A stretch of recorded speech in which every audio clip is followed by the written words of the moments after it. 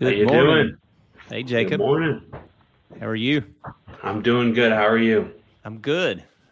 So we're playing a little. We're called an audible here this morning, and my I normal know. guest, Jordan is. He's got an event. He may join us later. We'll see. You He's never being know. But a Swifty right now, you that's know? right. That's right. He is. Jordan is taking. He's got his oldest child, his daughter Harper. He bought Taylor Swift tickets, and they're down in Nashville. He was going to join us from the hotel, but I think we had some technical difficulties. So Jacob and I are going to run this podcast today. So I was actually in that stadium the other week for the Luke Combs concert. It's pretty good. was it pretty So awesome? yeah, it's a cool stadium. I never had been to the Tennessee Titans Stadium before, so it was pretty cool. So I went a long time ago, and I remember we set seats, had seats that were super high up. And I just remember how steep the seats were up top. And I remember the beer concession guys walking up and down those stairs. And I'm like, that just does not look fun to me, but I bet it's I take it back. We also were down there. Holly, my wife, and I went for I think they had the CMT Fan Festival every summer down there in Nashville, and we went, and they had a bunch of concerts, and we went one time to it, and it was at the stadium, so pretty cool. it's pretty cool. Yeah, well, so welcome. I always forget to do this right off the bat, but this is episode 4 of the Zion Experience. We call it the TZE. We're glad to have you. Hopefully you've watched some of the other episodes. We just get on, we do general talk. We have some guests. We got some pretty exciting guests today, or pretty exciting guest, in my opinion, today that we're bringing on, some longtime partners of ours and just good people in general. So I'll introduce those two guys in just a minute. But this is episode 4. You can find the podcast, because I do a terrible job at this of telling everybody, but you can find the podcast. We're on YouTube. We've got our own YouTube channel. So subscribe, join us. You can watch the video experience there and hear the audio. And then if you just want to listen to the audio, we upload, and we've got feeds that go into Spotify and Apple Podcast right now. Right, Jacob? I didn't miss anything. That's correct. Spotify and Apple Podcasts, as well as YouTube. So, and then of course you'll probably see it on LinkedIn as well. So yeah, we drop it usually a couple days after we tape. We're not doing it live right now. We may go live at some point, but we're a little bit amateur still, so we're practicing. But so hope you're enjoying it. Yeah, subscribe. Jacob does all the behind the scenes work, editing on the podcast, so we're thankful for him. And Jacob's also a marketing intern for us that accepted a robotic systems engineering job. He's going to start with us in June. So how does one go from marketing to robotic systems engineering, Jacob?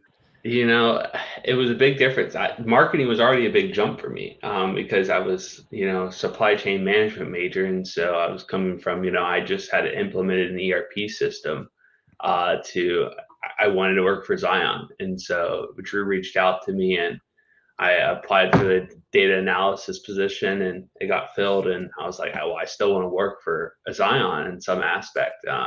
And so don't had a marketing intern position. So I applied for it, and thankful I got it, because this is where I am now and will be for a while now. So I'm excited. He's done an awesome job at it too. And so you're looking at the chief marketing officer is right here. And I had never done marketing until we started Zion. I've always had opinions. I'm never short of opinions, but so Jacob and I, along with Chuck, we developed the strategy. We got a great partner in Carlton Creative. We've got a fractional marketing team that helps us with it. And then Jacob does a lot of the heavy lifting task. And I enjoy it. I like the marketing aspect of it. I don't really look at it as marketing much as it's really branding. How are you sharing your brand and who you're about and what you do? And our brand, of course, comes back to, it's all about a memorable experience and guiding intelligent change. And it's just, there's different aspects of marketing, and I'll wrap this up and introduce our guest. But to me, there's different aspects of marketing. I was meeting with Caleb Phelps, who's done some video work for us in digital marketing. And we talked about this yesterday, and our marketing strategy is more of storytelling.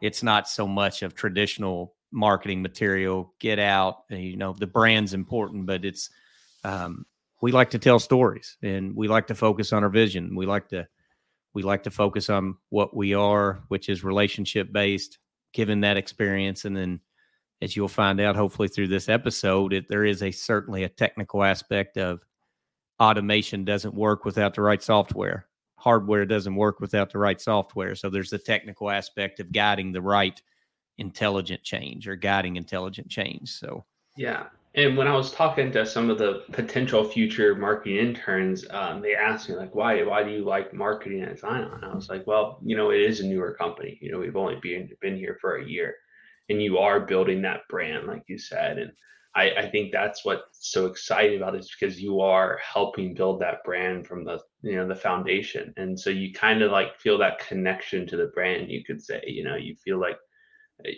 you are there behind it, helping it grow. And so I think that's been one of my favorite experiences over the past, I think 8 months that I've been working here was, being behind as you see the brand grow, see us grow from 400 LinkedIn followers when I joined to now we have over 1,500. So it's a cool experience and cool to see us grow, as well as learn a lot about robotics. Because when I came in, I didn't know anything about robotics either, but now I'm about to be a robotic systems engineer. So it's a cool experience. Yeah, it's pretty awesome.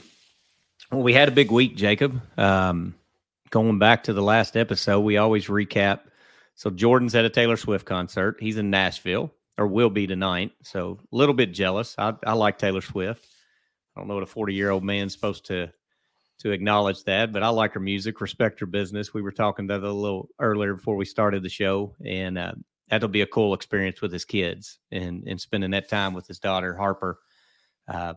I ran my first half marathon last Saturday. So the Kentucky Derby's tomorrow. That's Derby week I live in Kentucky, about an hour south of Louisville. Derby week's a big week. I usually do not participate. I stay as far away from it as possible, but Derby was yesterday. The Oaks is today. And then the Derby's obviously Saturday. They had the Derby Festival. They had the half marathon and marathon last Saturday. So I ran my first marathon, did it under 2 hours, which was my goal. Barely under 2 hours, like seconds under 2 hours, but I still made it. And then we had the Mahita convention, and we're going to have a guest from Mahita on. Hopefully we're working on the specifics of that, but Mahita is a trade organization, just a fabulous trade organization. That we'll have to put this in the show notes and shout them out a little. Jacob, they put on a convention, and it was in Nashville, and the whole team was there, and we had just a great time. It's good to see people. You're still coming out of this pandemic where you haven't had the ability to see all the people that you enjoy working with, partners and just sister companies. You could argue competitors, but really it's more of friendly competitors and sister companies. And it was a really good week. They put on a real good show, had some really good keynote speakers. Had a guy that did something. We'll talk about that a little later with Gary and Austin when we bring them on, about how are companies weaving AI into their businesses. And it's all the rage that everybody hears, and you're hearing words like the iPhone moment and what do you do with it. So we may impact that a little bit, but then I got back, dug out of a bunch of emails, and here we are. So I think it's time. What do you think? Introduce and let's bring the guys on. And again, it's episode 4, TZE, episode 4. You can find us on YouTube. Please go click subscribe. Watch for us on LinkedIn. Follow us if you're not on there. We've got a big goal. We want to grow those followers, and then we're out on Apple and Spotify if you want to find us there as well. And it's TZE, the Zion Experience Podcast. So we've got 2 guests today from Matthews Automation. I've got some technical bios, so I'm going to kind of go off the script here. I haven't read them yet, so we'll see how good Gary and Austin did at describing themselves. But first up is Austin Santich. He is with this company is Matthews Automation. So I'll let them do a little more explanation of what is Matthews Automation instead of taking it out. And Austin is, what's up, Austin? Austin's the Director of Systems Engineering at Matthews Automation, Warehouse Automation Group. He oversees all the pre-sales, concepting, design, and estimating for the Pyramid and Compass Group as part of that. Austin began his career managing distribution operations in the grocery industry. You're going to tell us about that, Austin. I guess I knew that, forgot about it, so you have to tell us a little bit about that. And before he moved into supply chain consulting. He's got 15 plus years using and designing integrated systems. Congratulations on 15 years in this crazy industry. Thank you. And just his focus is really on system design and implementation. And he holds an MBA from the University of Tennessee.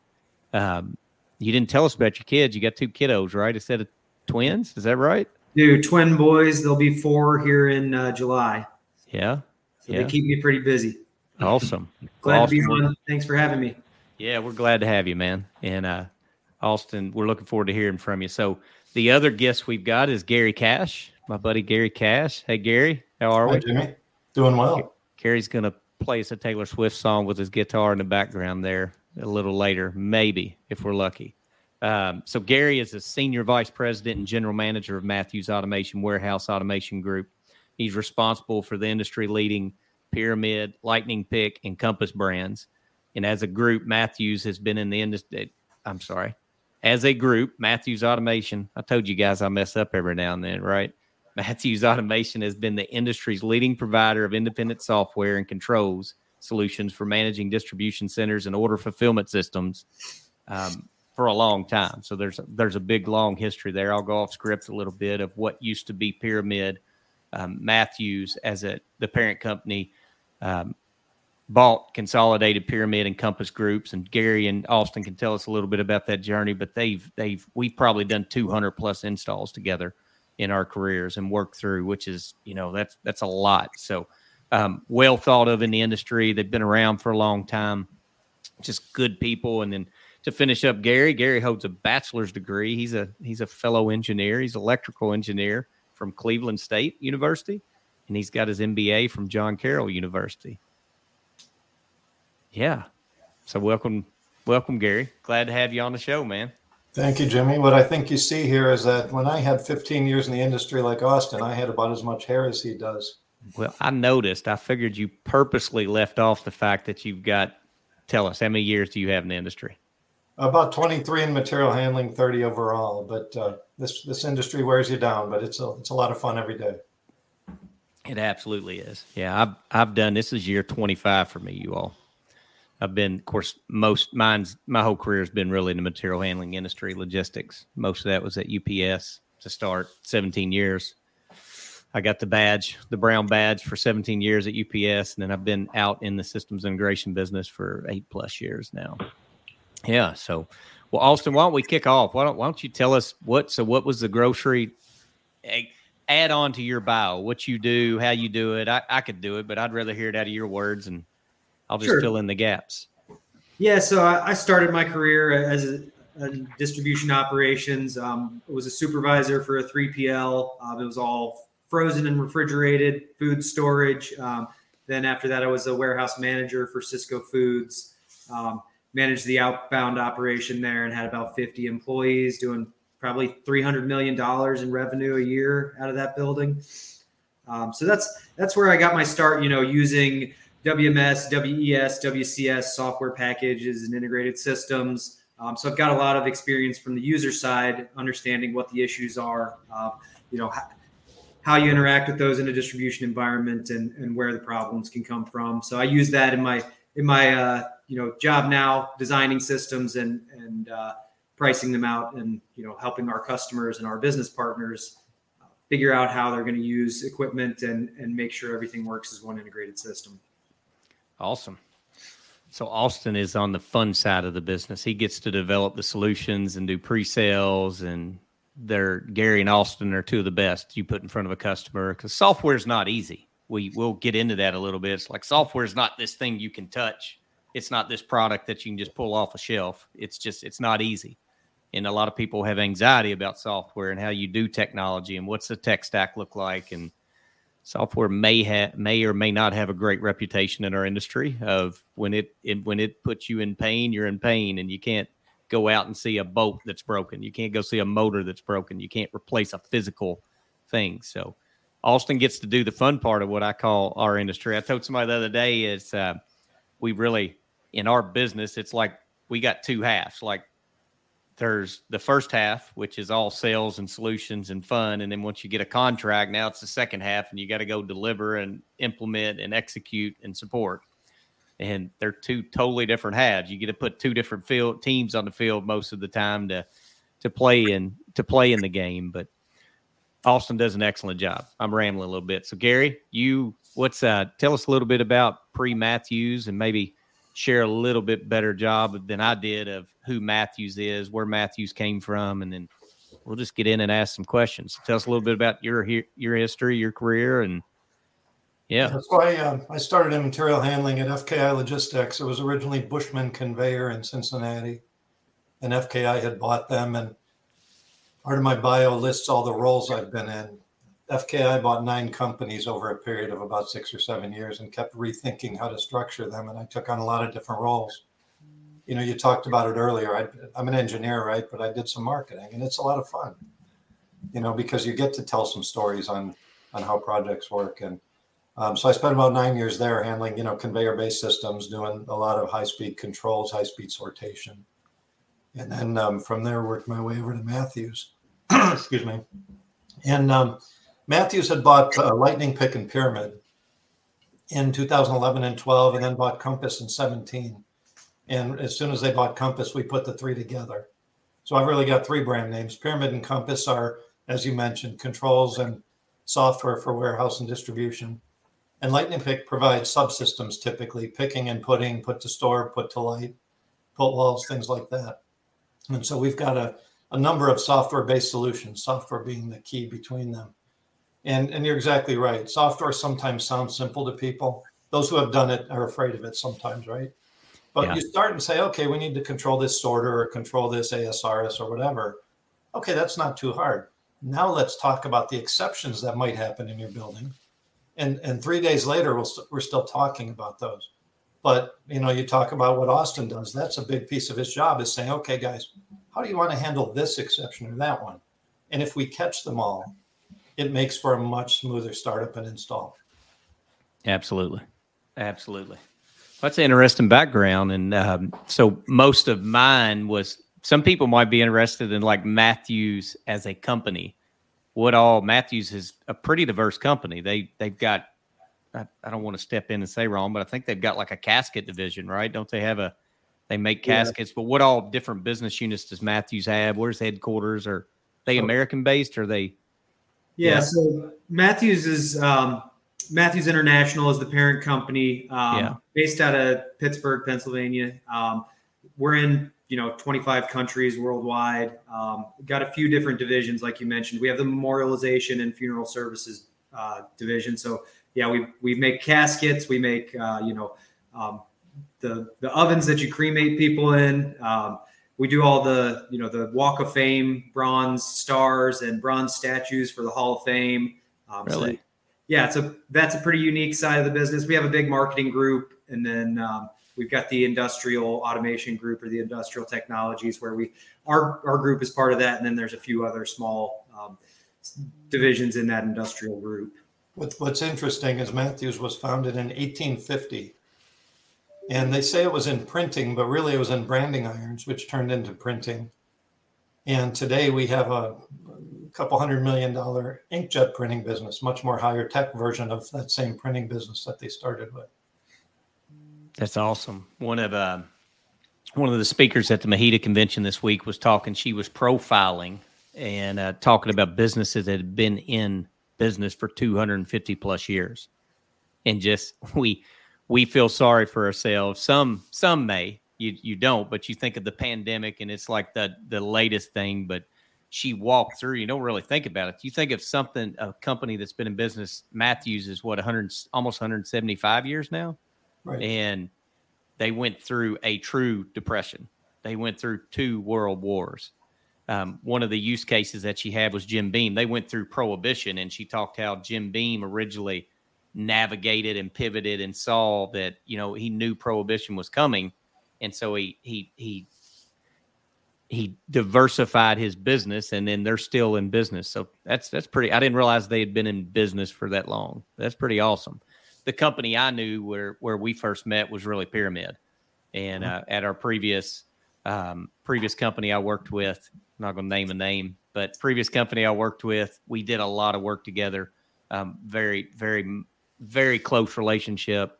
Like we said, 200 plus installs, 20 plus, 25 plus year relationship. And that really hasn't changed. I think if anything, the evolution of Pyramid, now Compass, now Lightning Pick, all under the Matthews Automation umbrella has just given you all a bigger stage, a bigger platform to bring on additional talent and just do what you do best, which is, at the end of the day, I feel like software is software.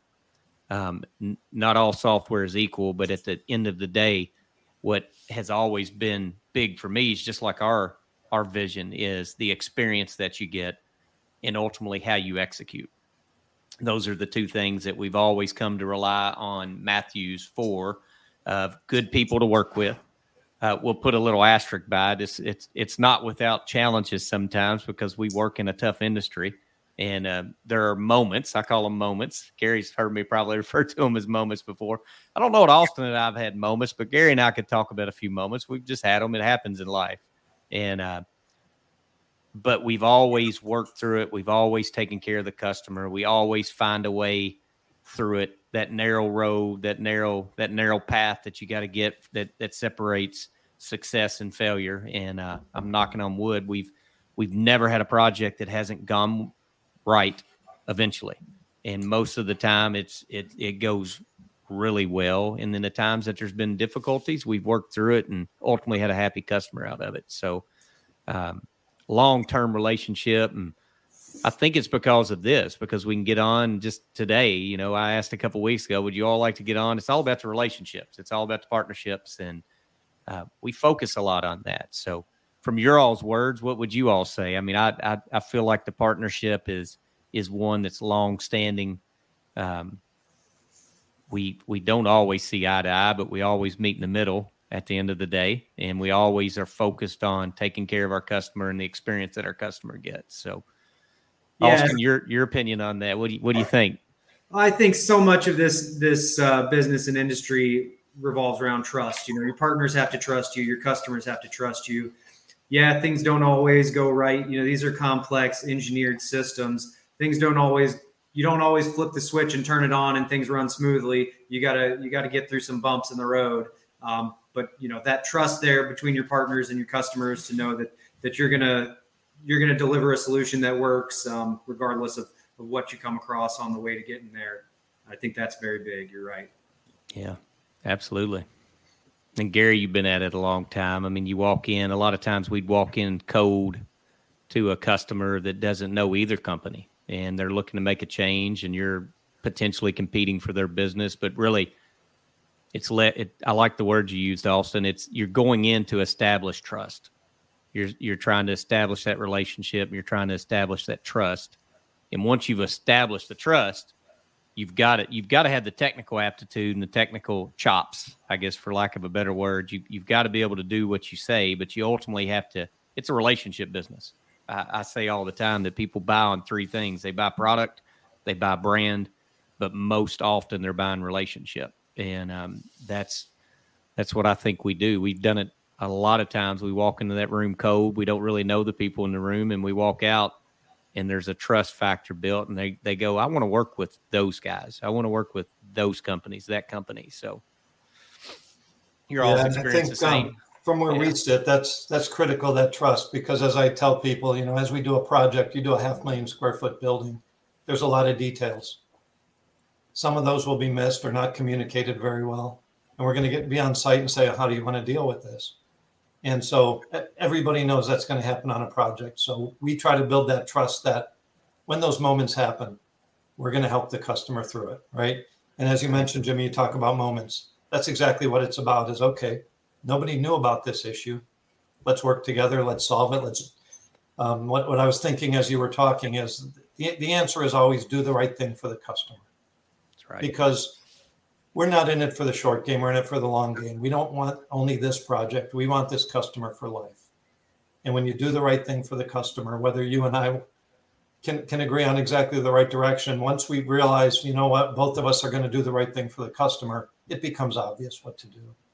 That's right. And that's where you really build that trust over time. And your customers appreciate it, because I think, the worst experience. I've been a customer of the software side. It was more on the WMS side. Today I probably again did a poor job, but you all focus more on WES and below controls. The industry calls it a bunch of different things, but warehouse execution system is what Nexus is. Your all's product and what you all do well. And then the controls layer, you all have got one of the best controls layer as part of Nexus that's involved. But as a customer of the WMS, and we'll talk about this, like what success look like when you're designing a software system, execution system. The steps we might call them different things, but there's specific steps that you have to do in the cadence of from solution to delivery that give you the chance to minimize those surprises so that you have less of the moments that you felt through, and you guide your customer intelligently through the process. But I had the worst was don't get my input, don't listen to what I need, don't test properly, don't gather my requirements properly, and then you go turn the proverbial switch on and go live or go to testing or go to startup, and things don't work well. And then it's scrambling. Then you're trying to fix, and then you're in the heat of the moment. Now you've got a firefight. And the companies that I was a customer for that I appreciated the most were the ones that really asked good questions, spent the right amount of time, and listened to what I needed. Because there's multiple, I've said this forever, there's multiple ways you can get to your destination. And oftentimes, in my experience, the best way to get to the ultimate destination is the path that the customer feels most comfortable taking. It doesn't have to be the path that you feel most comfortable taking. You almost have to be malleable to what your customer's needs are. And you could solve the problem. Both roads would lead to the end destination. But if the customer's on board with the road that they want to walk and the road that they support, and you get their buy-in, typically you have a lot better user experience. You got a lot better experience at the end of it. And I don't know why do y'all think it is? Like, to me, it's not really a product. It kind of is. You all probably not struggle, but how do you explain software? But at the end of the day, to me, software's always been about the people that are in the room with me, helping me do the software. It's not about the code. I never want to, that's almost an expectation in today's world, right? You have the technical ability to do it. You can code, you can do controls, but it's always been about, do I get the A team or do I get the C team? And and that halftime concept, right? Do I have the A team up front and everybody, man, this is a great sales experience. And then the back end's a terrible delivery experience. Or sometimes it's the front end or software folks. You all are really good in this arena. Most software individuals are not true salesmen at heart. They're more, they're different. They're more like me, is more of an engineer, and less like Chuck and Jordan. That's why Jordan needed to be on. He's got more of the salesperson persona and personality, but it comes back to the team and what team you have on it. So is that your experience? Yeah, I 100% agree with that. And you mentioned that there's two pieces of it. There's the upfront sales piece, and then there's the implementation piece after you've got the order. I think a real big piece of that is the handoff between those two, and making sure that the implementation team understands what was sold and the sales team understands what needs to be implemented, so those two can be aligned. We spend a lot of time up front with customers at the beginning of a project trying to define requirements for here's what WMS is doing, here's what WES is doing, here's where that handoff is, and here's how things need to work. So defining that scope of work up front, and making sure that there's not any gotchas out there that we're overlooking, making sure we get a good documentation for what we're providing, and clearly communicating that to the implementation team is a huge step in the project to make sure that things go smoothly. So, we have to work very closely with our partners that are integrating the MHE as well as the end user to make sure we understand all the nuances of the system, because they are, complex integrated systems, and understand all the nuances of the customer's specific operation. All these systems are moving boxes from point A to point B, but everybody's operation has, a little bit that's unique, if not a lot that's unique to their specific industry and their specific company and ways that they need to do business to make sure that they're servicing their customers appropriately. Yeah, I think you nailed it. And I brought up the little visual so you all could see it too. I don't know if you all have seen this before, but we've tried to capture the 6 steps that guide us through a project from start to finish, and the first half, second half that I was referring to. We just call it the Zion life cycle. And I don't know that it's not uncommon that these steps could almost be applied to software and the execution systems that you all use as well. But we start with the discovery and the scope of work, which you called out, Austin, and then asking the right questions. I think one of the things we may go into later today is about AI, and everybody's heard about ChatGPT, and the power of that tool can be unlocked, but you have to start with asking it the right questions. They're calling it prompts. You have to put in the right prompts. So the key to all of us is once we get to the point where we've decided that the relationships work, we can help a customer. They've got a problem we can solve, which is really Zion's approach to it. We don't just go after everything. We're not selling a product. We don't have something on a shelf and we go find, let me try to shove this product into somebody. We look at it as, is this customer a culture and a relationship we feel like we can work with? And do they have a problem we feel like we can solve in a good manner? And so if we've got to that point, we're at discovery. And all the discovery is asking the right questions. And I think that's a big part of your all's expertise comes in. And we would bring you a partner like Matthews in at this point to say, okay, we've done the initial discovery, but then there's a point of before we get to scope of work, let's bring in the right partners and say, what if software is a play in it, if execution systems a play in it, let's bring you all to the table because that's what we rely on you all for, expertise. And then you've got to put it in. What's the scope of work? And there's some key documents. I think you all call it a customer requirements document, is once you've gotten the initial discovery underway. You all may use different words. I'll let you all tell me in a minute. But once you've understood, here's what I think the customer wants, you all then memorialize it and put it into a customer requirements document that is basically an operational definition of here's what you said you want, here's what I'm saying I will deliver, here's the functionality that ultimately you can expect in terms of customer requirements. So what do you all call it something different, but how do you all handle your discovery, your scope of work process? Yeah, I mean, that's you pretty well described it.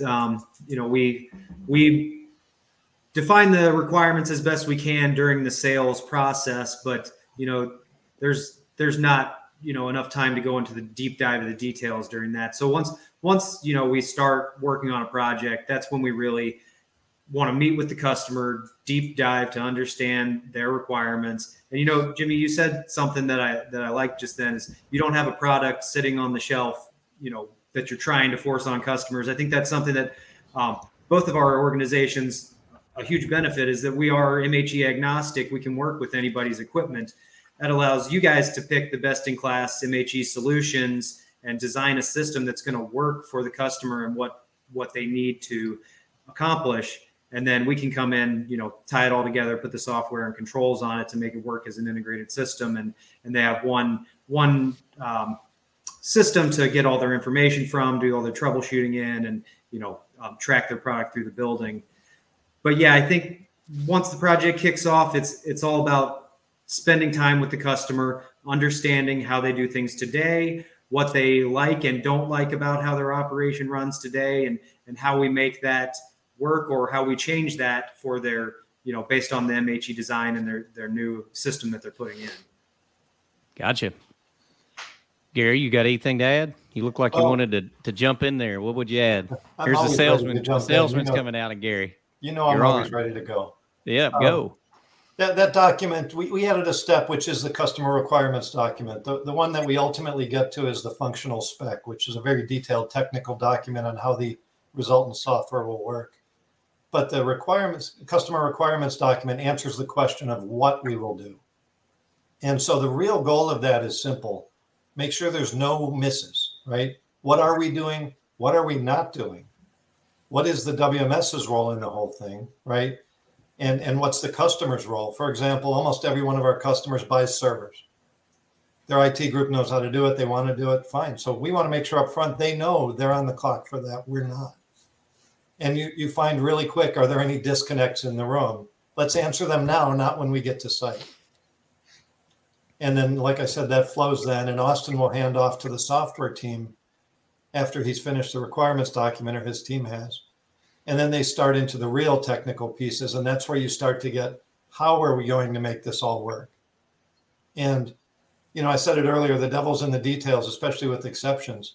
You put in a receiving merge and sorter and an ASRS and some put walls and a shipping sorter, and that's blocking and tackling for us. We can make all of that work. But this customer is expecting a certain level of flow and a certain rate through the building. How do we make sure those pieces are working together in order to, one area is not over or under feeding another, and they're all working together? That's where the machine learning and the more advanced software algorithms help us tie those pieces together and achieve a continuous flow. You don't gridlock the system, you don't underfeed it. And that's where the real interesting part happens, is understanding the mix of what's in this building and what needs to happen to achieve that result for the customer. Yeah, and I also find that a big piece of the requirements gathering stage, putting that customer requirements document together, Gary said, it's what we're going to do. I also like to capture during that phase, why are we doing that? Because making sure the software team understands why we're implementing a certain functionality helps them, once they get to the real technical piece, make sure that they design it correctly and make sure that, if something changes in the future, they're not stuck one way. It's going to be easy and flexible to pivot to another direction, which I think everybody saw, how important that was in the last few years with COVID. Everybody's business model changed, and, people had to shift how they're doing things in their distribution center to service, direct to consumer rather than replenishing stores. Yeah, I think you all nailed that. And you're saying all this, so if anybody's out there looking at what's success look like when you're designing a software system, in our opinion, I've got an opinion. I want to hear your all's in a minute, but there's certain documents that flow through, and people call them different things, but there's really 5 to 6 probably success points in a system from sale to you're implemented and working. And we've already named it. You've got the discovery, you call it the gathering, the data requirements, out the upfront work. We just choose to call it discovery. The scope of work for you all is really the definition of how you put the requirements. And I think this is important because a lot of companies have different sides of their organization that are involved in the first half of the game. They've got solutions engineers. They've maybe got the sales team. They maybe have procurement and accounting involved in the buying cycle of a project. It may be high-level operations or executive management. And I think we all know from 15 and 30 and 25 years in the industry and working is those individuals don't always have the details that you talked and spoke to, Gary. They don't have them to get them in. So the customer requirements document is more of a broad view.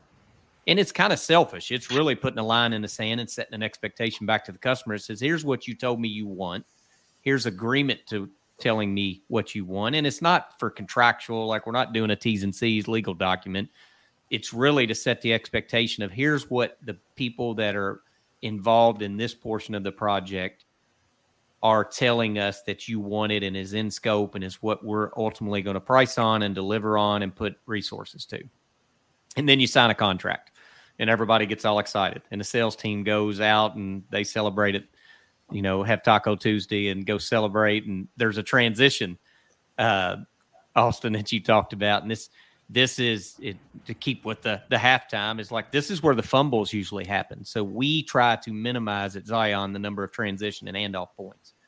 We also try to pull through and have someone that's the conduit from front to end. For us, it's our engineer. Our engineer is involved in once the discovery's done and we've qualified an opportunity. We've got a mechanical engineer, application engineer, project engineer. We call them different things. They stay involved with the project. Once we've got contract and we've agreed to a scope of work, they stay involved and hand off to our project manager to bring it to life at kind of the simplest form. A lot of times stuff is lost in that transition. and I talk a whole lot, but I'm going to get to a point here. So you all have got a contract now. So we've had discovery. We got the customer requirements, whatever anybody calls that, but let's just call it a CRD document. I've got a contract. We won. So great. Awesome. Hopefully we get the down payment, but we got a contract that portion's done. Now it's the functional specification. This is where it really gets the details, the get it down to the keystroke level is what I've heard one software person call it. Gary's like, this is what the system actually has to be built for. You have to know that if I push the enter button or if I push control plus C, this is what it does. This is how you the functionality that you're ultimately going to code and deliver to. It's a little different in controls, but similar exercise. Here's the devices I've got. So let's call it, you get down to the functionality, the functional specification document.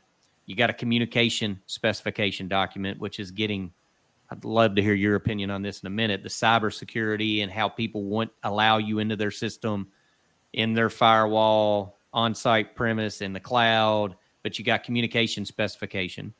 Then you've got the UAT testing and documents, which is extremely important. You got to do the right amount. When companies have a poor software experience, 80% of the time I could point back to they didn't capture the requirements right or they didn't test right. They didn't allow sufficient time to test. We spent too much time in the sales. We spent too much time in the halftime. We blew all our timeouts in the first half. And then ultimately at the end, you go live. And you've got on-site support, and you're always going to have bugs that you work through. But you got discovery, you got customer requirements, you got functional specification. Communication spec could be part of the functional spec, I guess, or you could call them two separate ones. Then you got UAT, and you got testing, and then now we're at go live. And then your last one, support, right? So in your all's point of view, now that I'm done rambling, is what did I miss? Is that kind of the life cycle from a software design to execution of a WES system and control system? Yeah, you captured it pretty well. That the comm spec development can be part of the func spec or it can be separate, but it all happens around the same time. Once we've defined the requirements, then we start putting the technical pieces together. We may do a technical design document where we lay out, here's some, if we're developing custom screens or something like that, where we design those screens and figure out how they're going to work. But you pretty well captured the life cycle of the software side. How do you all minimize? So just if you were to talk success, right, and you all have had a lot of it, you've got to grow and your business continues to grow, your customer base has continued to grow. You all have had a lot of success, which, is partially due to you all and your product and what you do. What would you all say? How do you all view the success through that? And you talked about the transition, Austin. So maybe talk about what do you all do different so that you don't drop and fumble that ball, that you don't lose that tribal knowledge from handing off to the team that's actually got to code it and bring it to life. And then the team ultimately it's in the field that's doing the work and supporting it.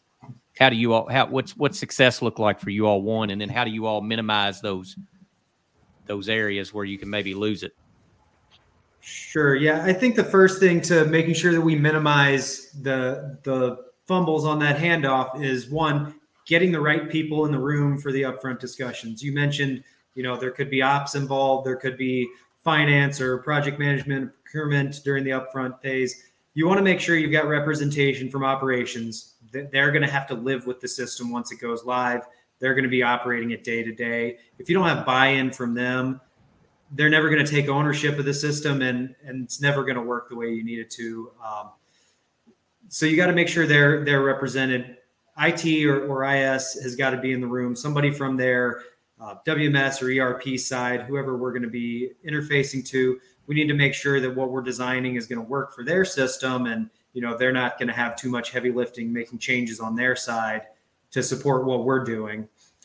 So making sure the right people are in the room is a big piece of it. And then making sure we get sign off from all the stakeholders.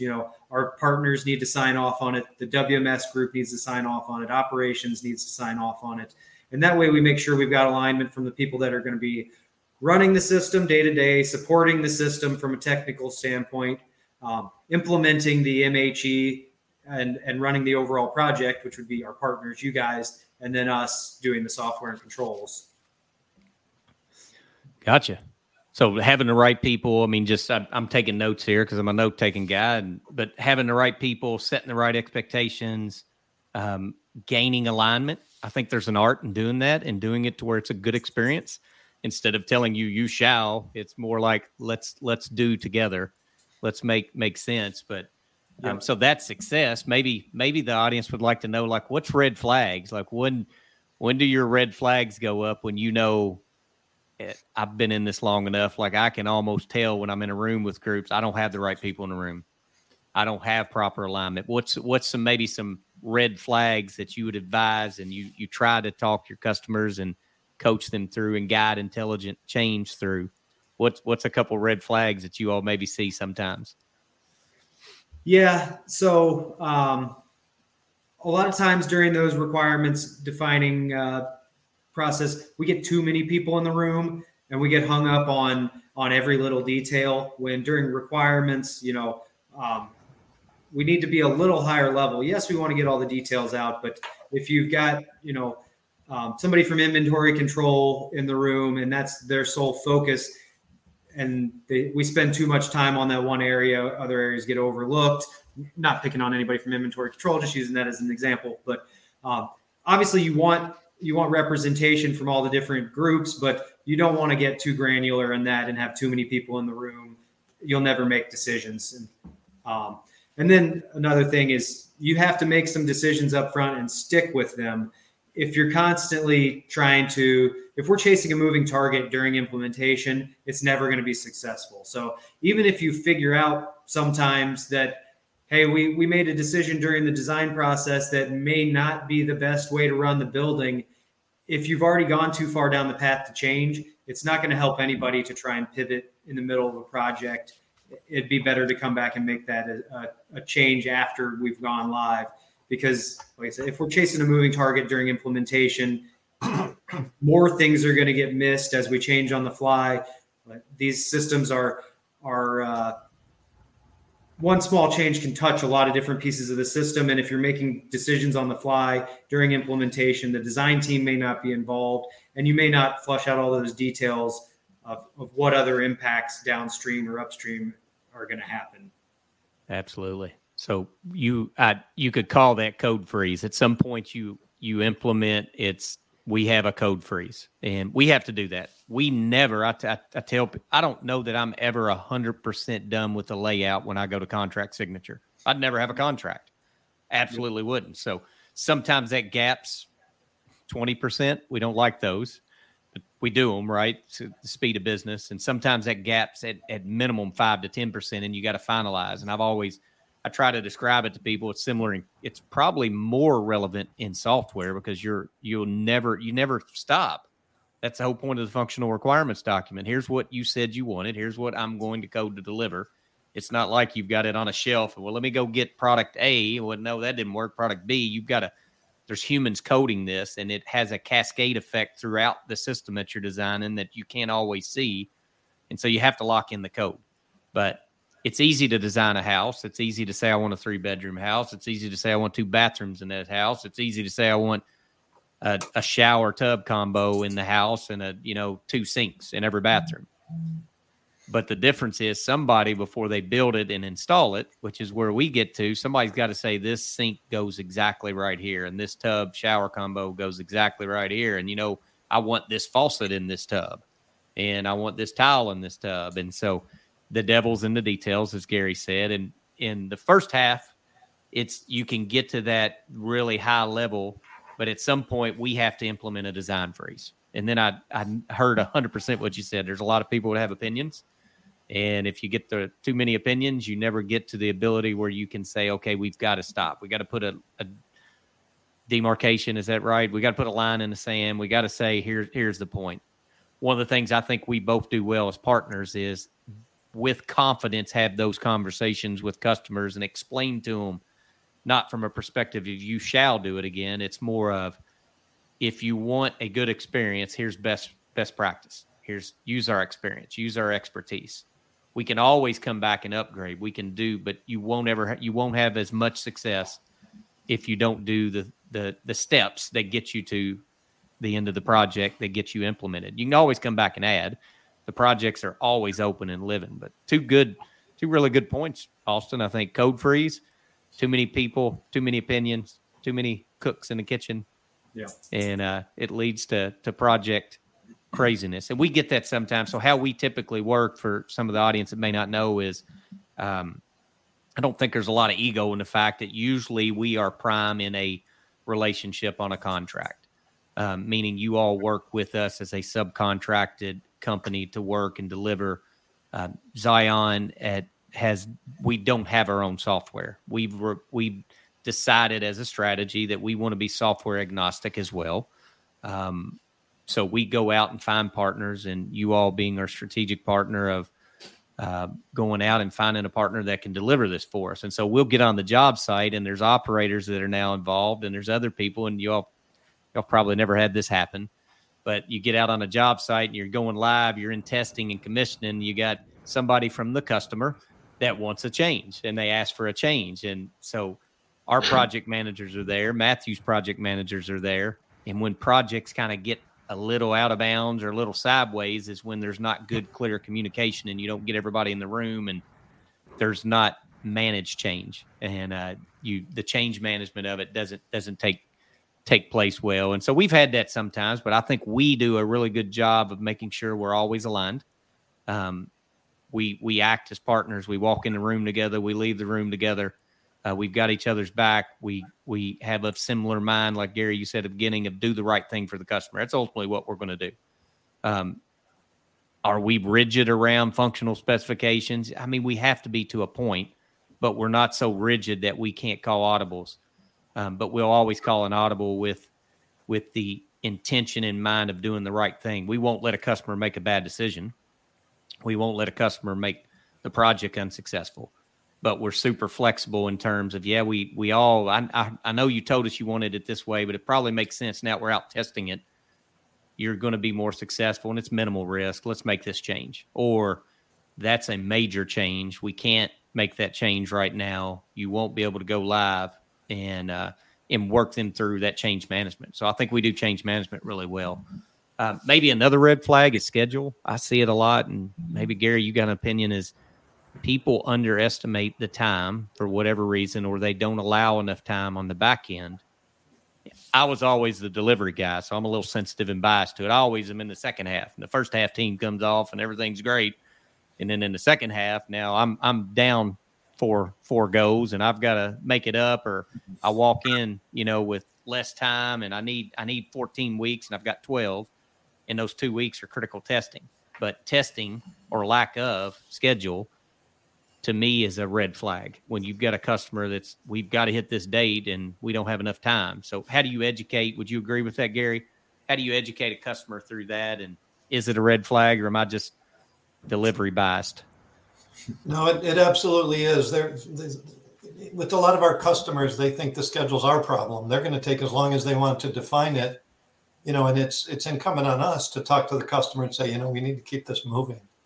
But right. I'm going to tie your last two questions together, the one Austin answered plus this. A lot of customers haven't thought through what they really want at an organizational level, right? As you said, we're in there with the executive team or the purchasing team, and we agree on a scope based on their budget and based on their schedule needs, right? And we've got it locked down. Way too often, we get in the meeting after that to do the CRD and the FTD spec. And there's all kinds of things coming out of the woodwork because they put 15 people in the room. Each one of those has an agenda. And it's like, wait a minute, this is way beyond what we actually scoped while we were selling this thing, right? And sure, there's a budget. There's a budget piece to it, but to your point, there's a big schedule impact. If you want us to do a lot more work, we're happy doing it. But you guys need to get together as a customer, right? The customer needs to, IT, engineering, ops, and agree on what they really need. And so we get in the meeting, and that's the first time it's coming out. And usually Austin will ask a question, and 2 hours later, they're still arguing amongst themselves on how they want to do it. And so that carries through the project, right? Which becomes your big schedule issue. Yes. And okay, fine. We can keep writing a little more custom code, and there's things we can do, but that's going to squeeze your testing. And to your point, you want to fail on a go live, don't do enough testing, right? Yeah, It takes more testing than people appreciate a lot of times. absolutely. And I think a lot of that ties back to what we talked about at the beginning, the relationship and the trust. You know, our customers have to be able to trust us when we're giving them recommendations. You know, a change this late in the project may not be a good idea. You know, if we're advising them on that, they have to trust us and, you know, accept that. Same thing when we're talking schedule. If we're telling them, you know, this schedule duration is, you're not going to get enough testing. If there's a bunch of risk, you getting it in the timeline, they have to be able to trust that we know what we're talking about and, you know, take that advice from us. So we have to build that trust in that relationship in the beginning. So during implementation, there is that, you know, level of trust between us. You know, Austin, Gary, those are both really great points. And I think when you've got a customer that won't listen, that could be another red flag. And if they're not listening, and I've gone so far, of course, you all know me. Anybody that's worked with me knows me pretty well. That, you know, I don't mince words. Usually, I'm pretty transparent. I've always got the best interest of you and the customer. I'm not really a salesman. I'm not. But if we give you advice and counsel and you don't listen to it, I mean, I've told customers before, this isn't going to be successful. You can listen to me, or it's not going to be successful. And I think that's all about managing those expectations. And that's tough. It's tough to do that without losing the relationship in that way of telling someone, I've got your best interest in mind. Please listen to me. You hired us to be experts. You hired us because this is what we do every day. And the customers that listen to that, listen and embrace, they have a really great experience. And the others, we still help them. We still get through it. We still work through it. But, you know, it's a little harder road to get down. Well, I think we beat this up. I brought up software. I think we've talked about it. So we've talked about there is a process to software. A lot of people, you can demystify it. I mean, there's keys to success. It falls inside the Zion project lifecycle. We've designed it that way because we've done 200 plus projects that involve software, and you all have been there and delivered 200 plus projects that involve this software. And so the recipe for success can be put on a piece of paper. It still takes the people to bring it to life. Austin, you called out, did a great job of what success looks like. Get your right people in the room, get proper agreement and alignment. You could take your red flags and flip them around and say, make sure you have adequate time for testing and schedule and that you do it. Make sure you get a point where you say, we're going to lock down code freeze. We have a code freeze. We've got to move forward, or else we'll always be chasing a target that doesn't stop. So have a code freeze date. And then ultimately you've got to have trust. When you go out and get someone to do a service for you, you've got to trust that you found the right partner and have the right partner. And I don't think either one of us, another thing that I'd add to this, so those are keys to success, is we never take it for granted, whether it's we've done multiple projects for a customer or it's a brand new customer. I think one of the things that's made this partnership successful is we all care about the end. We all care about the final experience and that it works. And ultimately we take it very serious that your operation, this is your livelihood. This might be your career. This might be your business. There's multiple families affected by this. There's jobs. There's consumers. There's sometimes in healthcare, there's patients that might be on a bed that's relying on us to get it right. And we take that serious, whether we're moving a wax candle or whether we're moving some medical device that's an ailing person or a person in a hospital needs for their life or for a surgery or whatever. We always take it serious that we deliver the product and we do it in a professional way. And most of the time people enjoy working with us. You all have had, you all maybe say how many customers, just kind of general directional. And I'm assuming you don't have a lot of one and done customers. You've probably got some long standing relationships of customers you all have worked with. Yeah, there's some small ones that put in one DC and they're just not a big enough retailer, but the larger ones we work with, they tend to be repeat business. And kind of where you're talking, sometimes the whole project goes very well because we do a great job together, right? Other times it's contentious, but by the time we're done, we almost always have a great relationship with that customer. Yeah, I think it's going to work. There's an aftermarket piece to this too, right? Yeah. Not only do I need the software to work, but I need to make sure I can get the support. That's very right. important to customers nowadays. That's right. Absolutely. And you all have got you got 24/7 support, got a big support team. You're always willing. You got to mobilize. I think one of the things about you all is we put in a contract what it takes to bring a customer to life, a project to life, but ultimately, like us, and this is faith and trust. Frank says this all the time. At the end of the day, as a human, you have to have faith, trust, and faith. You got to ultimately, it's just humans working with humans. You got to have trust and faith, and you got to put stuff in a contract because you got to have bounds and expectations.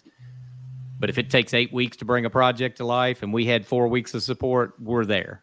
Now we'll talk about what that means compensation wise and different things, but we don't leave a job. You all have never left a job. We make sure it's right.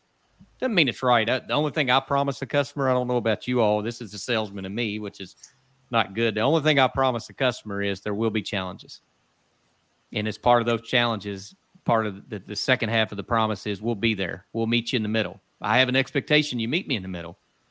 It's not you work for me, you shall do, you will do this. We don't work great in those cultures and those relationships, but there will be problems, some big, some small. You work your hardest to mitigate them, but we'll always be there to meet you in the middle to address those challenges. And ultimately, that's what you say at the beginning, Gary and Austin, do the right thing for the customer. So I think if you do that, it's like a lot of things. Some companies focus on profit. We don't. We focus on good people.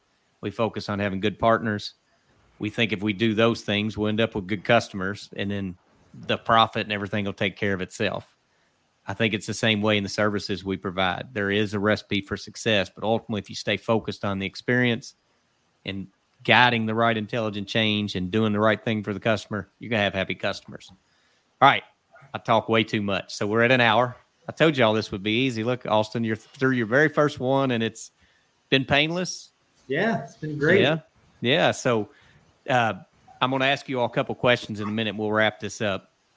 But before we do that, this is kind of plug and play moment. Do you all have anything? You got any exciting updates, strategy? I know you've rolled out a new product recently. Do you got anything you want a little marketing moment? Gary said he was in marketing, Austin, so maybe you can take a marketing moment for Matthews Automation. Anything on the horizon? Anything you want your customers or to know about? I'm not prepared for that, but you hit on a couple things. That's the electrical engineer, Gary, coming out. But I say I'm not prepared. I'm always ready. I know you're ready. But we have as you mentioned, we have a great team, and the success we've had as a business, bringing the brands together and servicing customers, is really due to the team.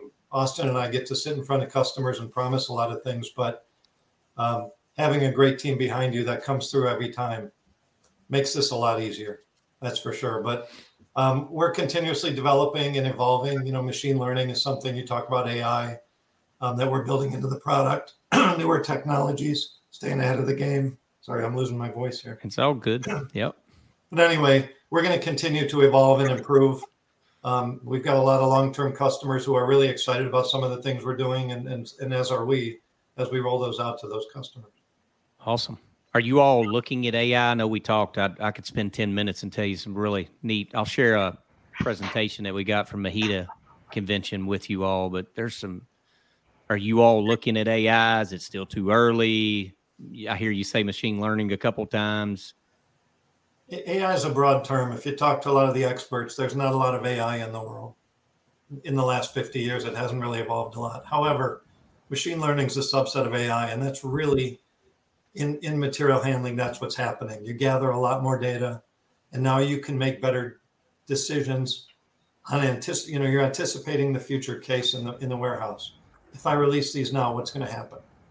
And right. You're pulling from that data of forecasting based on what I've seen in the past, not just doing the math and saying I need to release now. You're saying, all right, let me forecast what's going to be happening and plan ahead.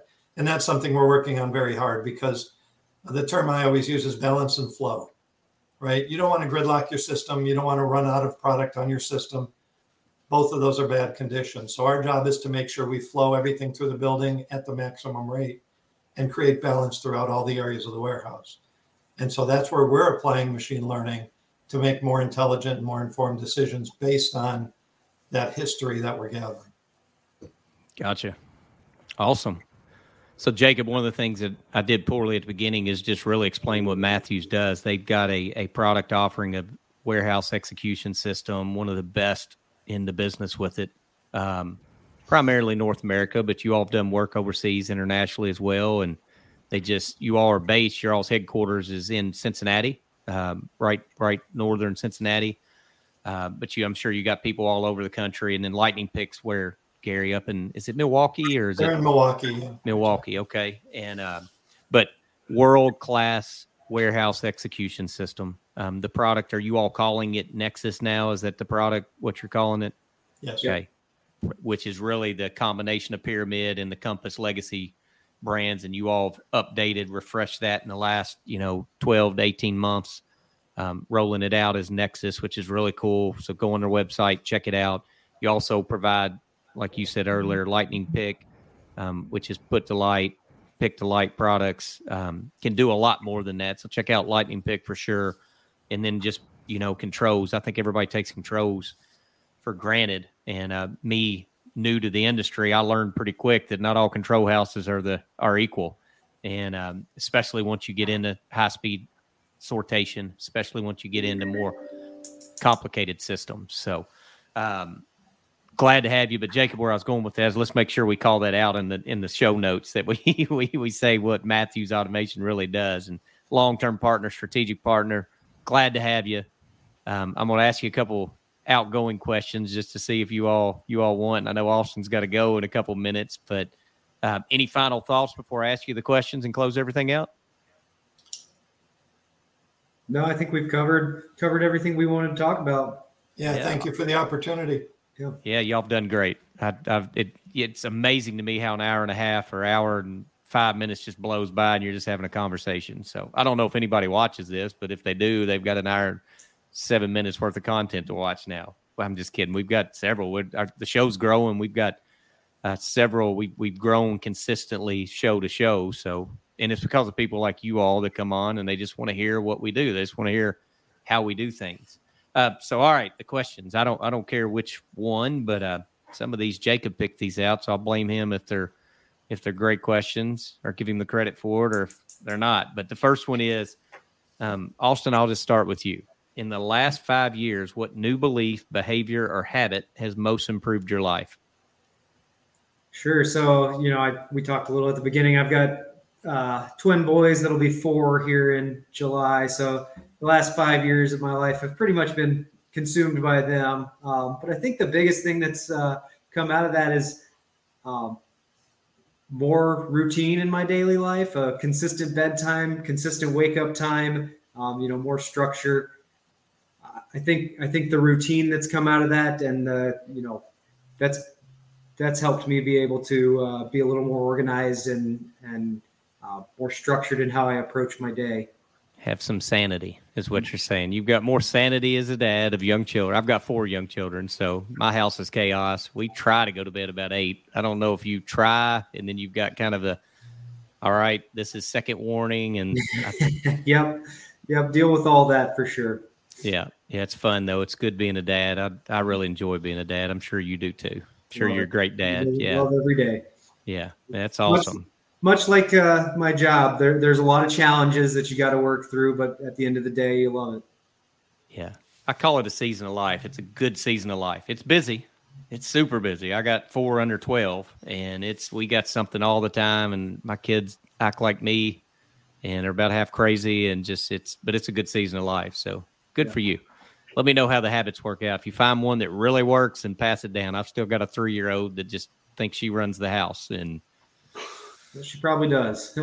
She does. She does. So, Gary, we can do that one for you, or we can do the second one. Are there any quotes you think of often or live your life by? So you can talk about a habit that, in the last 5 years that's really changed, something that would help other humans, help other people, or is there some quote you live by? I'll give you the quote. My mom used to always say, "The Lord helps those who help themselves," right? That's not meant to be an overtly religious statement. What it's about is, if you've got a problem, you can sit there and wait for someone else to solve it, or do something about it yourself, right? Go ask for help, go try something, And that's something I try to teach all our people is, we touch the customer all through our organization. It's great when I get on a site and one of our customers says, I talked to Adam last night at 4 a.m. He did a great job. I'm so happy that they know Adam and had a great experience and know him by name, right? But all of our people are in a sales role for that reason. So they touch the customer. So we try to get them to be more proactive, right? Always, as we said, do the right thing for the customer. So, if you've got a problem, start working on it, and you'll be amazed how many people are willing to pitch in and help you with it. That's right. Don't look at it as a problem. Look at it as an opportunity and how you work yourself out of it. I really like that. So, well, guys, we're at an hour and 10 minutes. I really appreciate it. Thank you. Awesome. Always enjoy talking with you all, learning more about software and what success looks like. Hope everybody got some tips out of this. We tried to give you, it's like, you can cheat. Here's the basic steps that you need to have a successful software project.